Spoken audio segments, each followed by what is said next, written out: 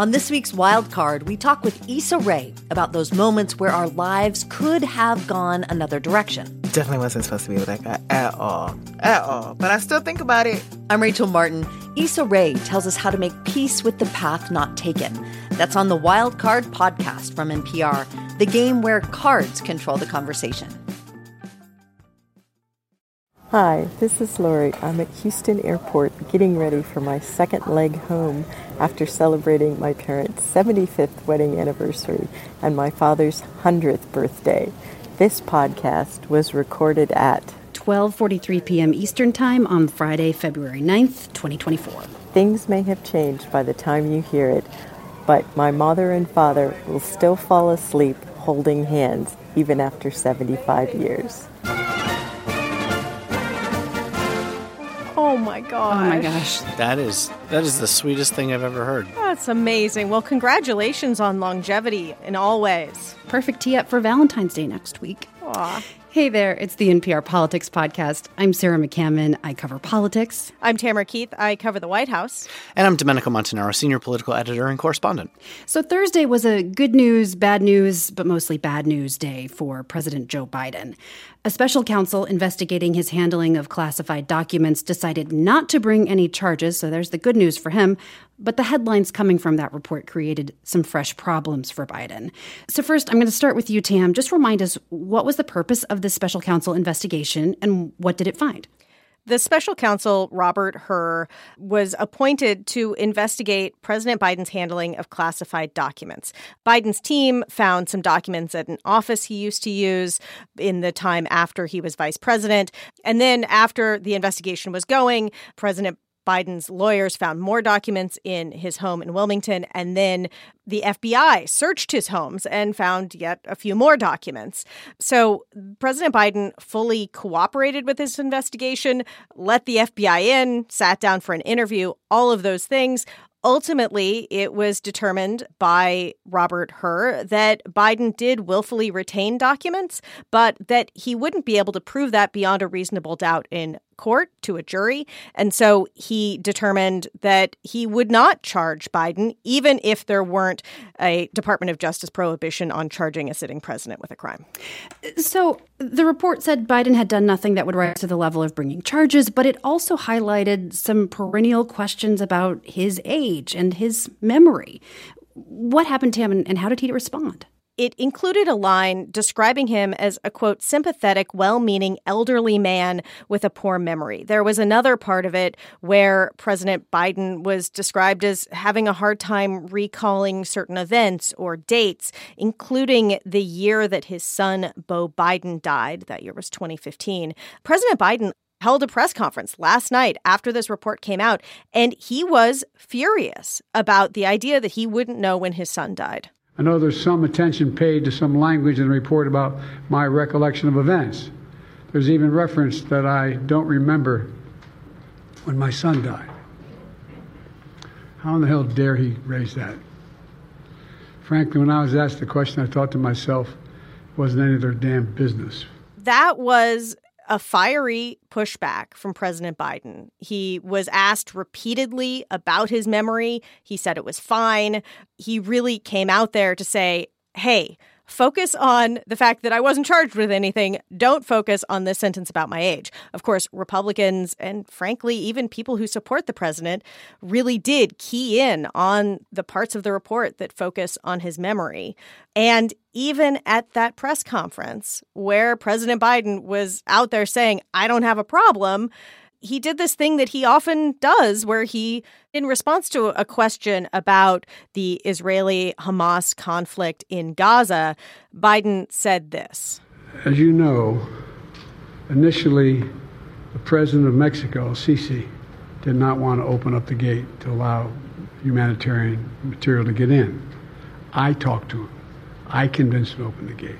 And of course, El-Sisi is the president of Egypt and not Mexico. And as Tam alluded to, Domenico, I mean, this concern about Biden's age and mental faculties isn't new. How does this fit into that larger narrative, especially what's been coming from Republicans? Oh, look, I mean, this was a clumsy response from the White House, clearly. Joe Biden has never been a great messenger. And as he's gotten older, obviously, everyone loses a bit of a step. His voice has gotten weaker. His gait is stiffer. And polls have shown that there is serious concern about Biden's age. An NBC poll that was out this week asked people about those concerns. 62% said that they had major concerns. Another 14% said moderate concerns. So you're talking about 3/4 of the country saying that they have concerns about President Biden's age and his ability to be president in a second term. And yes, Donald Trump is very close in age. He's 77 years old. He's not much younger, but those concerns about his age just are not the same. I mean, when they asked about this, 48% of the country said that they had some level of concern about Donald Trump's age himself. Yeah, and I was talking to Frank Luntz, who is a formerly Republican pollster, who's been doing focus groups with voters, including with Biden 2020 voters who say they can't vote for him in 2024. And he said that basically what this report did is brought in an outside validator who comes in and basically confirms what a lot of voters are already thinking. And he thinks this is just absolutely devastating. I'm not 100% sure that this is some kind of turning point in this campaign. I mean, everybody has known that Joe Biden is old, and this is something that he's going to be contending with and dealing with. Again, the issue, the framing for this election that I still think about is what weighs out more? Do people think that Joe Biden is too old to do the job, or do they dislike Donald Trump that much? And those two factors are big, big factors in this election. Former President Trump has had his own set of glitches. He had one very notable mix-up recently where he seemed to confuse Nikki Haley with Nancy Pelosi. Did you know they destroyed all of the information, all of the evidence, everything? Deleted and destroyed all of it, because of lots of things. Like Nikki Haley is in charge of security. For whatever reason, former President Trump's many glitches, and there have been a lot of them, are not getting the same kind of attention that they are from President Biden. Maybe that's because President Biden has been relatively more disciplined. He does not say as many words in public as former President Trump does. Former President Trump says a lot of words, and a lot of people aren't really paying attention to them in the same way.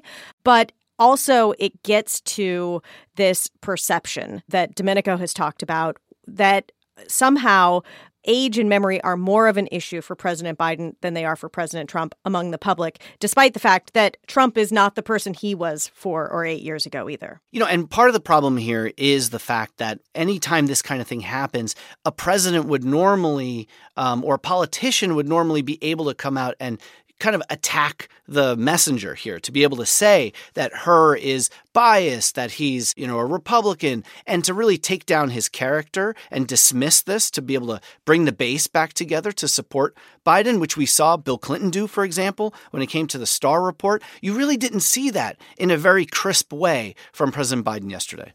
I've been covering Nikki Haley's campaign. This is something that she's made a constant refrain about both Trump and Biden, calling them grumpy old men in a recent series of attack ads, calling for mental competency tests, as she's been doing for months, for politicians over 75. But I think it may not be a turning point for Biden, but I do think it rises to another level here. As Tam was just saying, we're not just talking about attacks from political rivals. We're talking about a special counsel who, yes, was a Trump appointee, but also was clearing Biden of wrongdoing in this case, or at least criminal wrongdoing, saying these things. And so I think at minimum, it's not a good look. And as we started by saying, it was a rough day for the president. We're going to take a break. Tam and Domenico, thank you for being here. After the break, we will talk to our team in Nevada, who covered the primary and the caucus there this week. The following message comes from NPR sponsor Saatva. Founder and CEO Ron Rudson is proud that each Saatva mattress is made to order. Your mattress has a birth date after you order it. Nothing sits in muggy warehouses. Nothing sits in muggy basements of stores. When you order it, you're getting your product made fresh for you, and people love that. To learn more, go to SAATVA.com/NPR. There are a lot of issues on voters' minds right now. 6 big ones could help decide the election: guns, reproductive rights, immigration, the economy, healthcare, and the wars overseas. On the Consider This podcast from NPR, we will unpack the debates on these issues and what's at stake. You can listen to NPR's Consider This wherever you get your podcasts. Moms know the ups and downs of life. It's what makes them great subjects for books. This is one of the things that fiction can do, right? It can give us a window into the battles that each person is waging or facing, but it doesn't mean that we condone her actions. This week on NPR's Book of the Day podcast, we are discussing books centering mothers. So call your mom, then tune into the Book of the Day podcast from NPR. And we're back, and we're joined now by Ashley Lopez and Franco Ordonez from Las Vegas, Nevada. There were 2 election contests this week in Nevada. Tuesday was the state's primary. Former South Carolina Governor Nikki Haley was on that ballot, and former President Donald Trump was not. And then last night was the caucus. Trump was on the ballot, Haley wasn't. So that's not confusing at all, right, Ashley? Oh, yeah. We are going to take these contests one by one. We'll start with you, Ashley. What happened on Tuesday? Well, I guess the least surprising thing that happened Tuesday is that President Biden won the Nevada primary overwhelmingly, I should say. He got about 90% of the vote. And I should say second place in that race was the none of the above option that is available to Nevada voters on their ballot. And I mention this because it's important to the next piece of what happened, and that is that Nikki Haley lost the Nevada state-run primary pretty handedly to that none of the above option. Despite Trump not being on the ballot. Right. I mean, I think it's because Trump wasn't on the ballot, right? A lot of voters I talked to who showed up to the polls to vote for Trump got there and realized, oh, he's not on the ballot, so I'm going to use this none of the above option. Some folks told me that's what they did. Okay, now to Thursday. We know there was a caucus, but Franco, enlighten us. What happened on Thursday? What does it all mean? Yeah, not surprisingly, Trump won. He took the state's 26 delegates. I mean, it's just another sign of him marching toward the nomination. I mean, he's really been kind of leaning into an inevitability message of his campaign, calling for folks to unite. You know, he's very much acting like the Republican nominee. He did so in his speech last night, has been doing this way all week when talking to local radio, and he did one in his most recent rally, a couple weeks ago. I will say he talks about Haley, but I wouldn't say he does it with much substance. I mean, he's really moving on. I mean, he mostly criticizes Haley or even belittles her continued candidacy. I mean, last night, it was a case in point of how much he made fun of her primary loss for, as you pointed out, the none of the above. So I'd like to congratulate none of the above. I was one of those none of ever aboves. I was one of them. No, I watched that last night, and they won by 44 points. None of the above. Yeah, Franco, say more about that. So how is Trump responding, and why is he going after Haley when he seems to be, so far ahead of her in these early contests as well as all the polls? The reason he's going after Haley is he's so angry that she is still in the race. He's concerned about resources. His campaign talks about how she's just wasting the Republican Party's money, wasting Trump's money that he could be using to target Biden.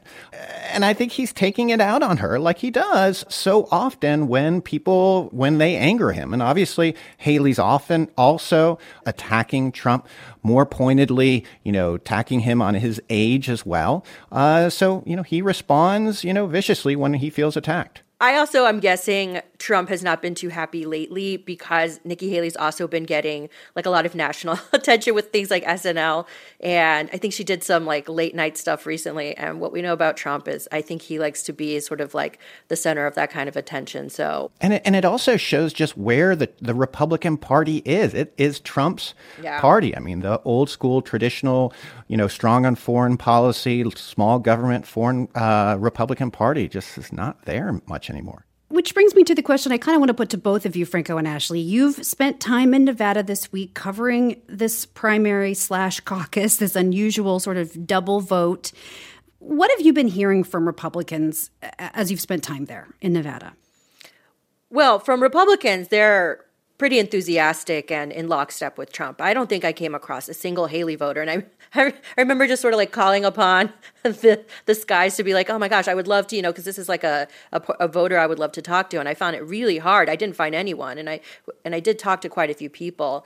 Democrats are a whole different situation, but like we can talk about that later. Yeah, I talked to a lot of Republicans at the polls as well who were very much for Trump, but I tried to get away from the polls a little bit and talk to some Republicans at other locations where, there were concerns about Trump and they really wished there was someone else, but the anger was more about Biden. I mean, I think the unifying factor was trying to get Biden out. I mean, I talked to Danielle Harper, who I met on a rainy day in the suburb of Henderson.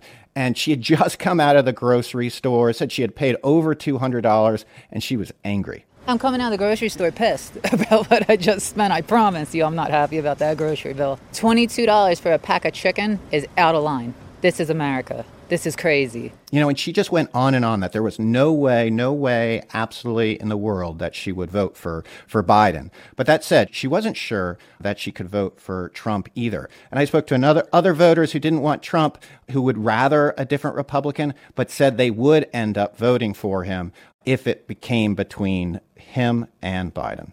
It's not just Republicans who are sort of obviously unhappy with Biden. I heard this a lot from Democratic voters who showed up in a primary to vote for Biden. And I spoke to one first-time voter, Phoenix Harmon. This person also made it clear that they are not very happy with Biden, but they decided to vote anyways for him. I'm still going to vote for him regardless. Anything else would just be a waste, I feel. Yeah, which kind of brings us back, I think, to this theme we've been talking about and will continue to talk about, which is that this is shaping up to be a race that a lot of American voters don't want, but are going to get anyway. Yeah, and they're not happy with their alternatives, so everyone is just sort of like buckling down and being like, I guess this is the world we're in, and these are our options. Yeah, I talked to a lot of voters who talked about how they just felt so disengaged and worried about everyone else being so disengaged because of that dissatisfaction with the current, candidates. We will leave it there. Thanks so much, Franco and Ashley. Ashley's going to stick with us for just a minute. Thank you, Franco. Thank you. Up next, Can't Let It Go. Here at Planet Money, we bring complex economic ideas down to earth. We find weird, fun, interesting stories that explain the way money shapes our lives. Inflation, recessions, the price of gas, we've got you. Listen now to the Planet Money podcast from NPR. Feel like the world is on fire? Shortwave is your antidote. We find joy and beauty in the science of the planet we live on.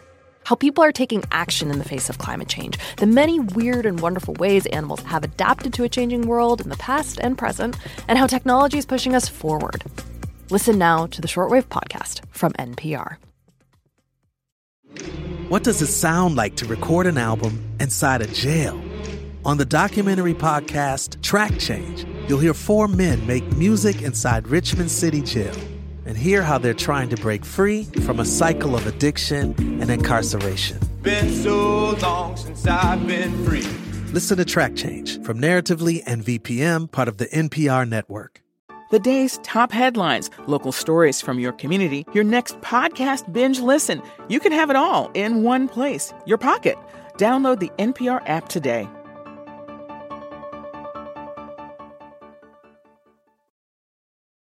And we're back. It's time for Can't Let It Go, the part of the show where we talk about the things we just can't stop thinking about, politics or otherwise. And I'm going to start, those of us who are on Twitter or X or whatever you want to call it, are very familiar with how mean and brutal and not fun it can be. But for some reason, we're all still there because I guess you have to be to talk about politics. And this is also true for candidates like Nikki Haley, who's running for the Republican nomination, of course. And so this week, she did what a lot of celebrities who've been targeted with ugly rhetoric on Twitter have done. And she read some of those tweets out loud. Everybody hates you. Really? I think my husband loves me. I'm genuinely terrified of Nikki Haley. Any man who knows how vindictive, evil, short-sighted, and psychotic women can be. This guy can't be married. Is that a laugh track? It sounds like it. You know, and I thought it was funny, and I actually thought her delivery was sharper for this segment on Twitter than it had been on SNL, which she appeared on last weekend.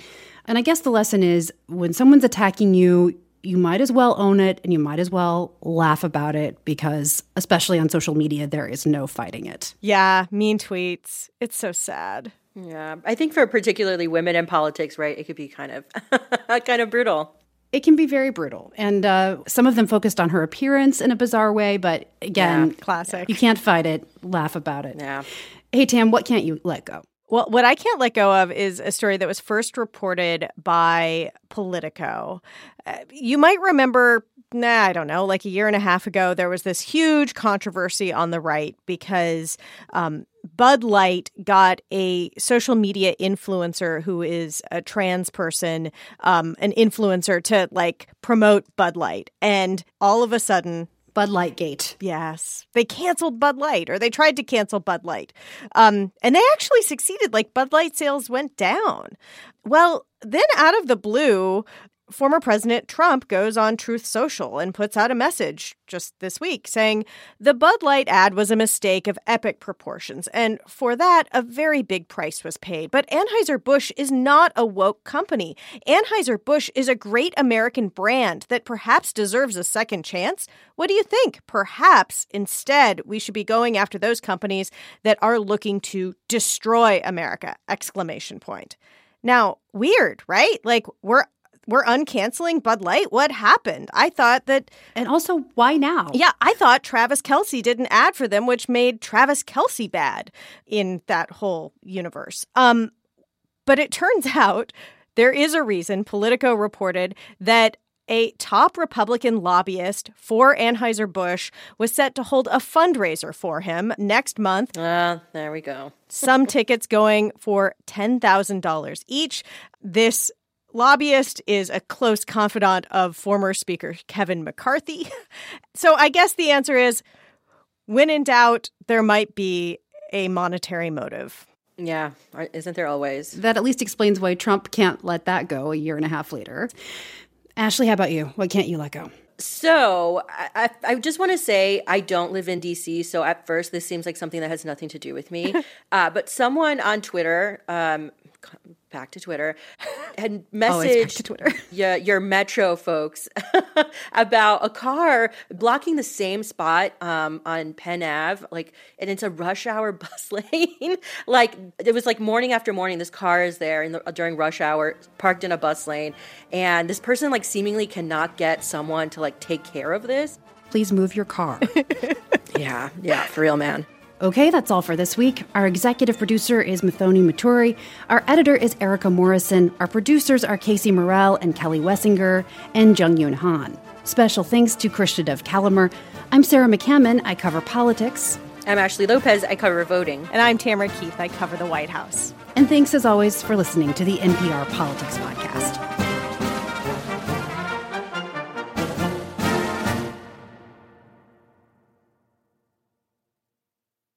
With more and more information coming at you all day, every day, it can be hard to know where to focus. The new Consider This newsletter from NPR can be that focus. Every weekday afternoon, we take one of the day's biggest stories and break it down in a simple, skimmable format, so you can get a better grasp of one important topic and what it means for you in a couple of minutes. Sign up for free at npr.org/considerthisnewsletter. On the TED Radio Hour, in the middle school cafeteria, Ty Tashiro always sat with his equally nerdy buddies. The socially awkward kids who were the furthest thing from cool. And he often wondered, why am I so socially awkward, and what am I going to do about that? Now Ty is a psychologist and expert on awkwardness, and he has some answers.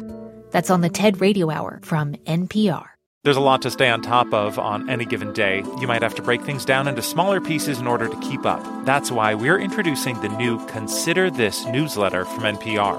Every weekday, we sift through all the day's news and bring you one big story in an easily skimmable format, so you become a mini expert on a major topic each day. Sign up for free at npr.org/considerthisnewsletter.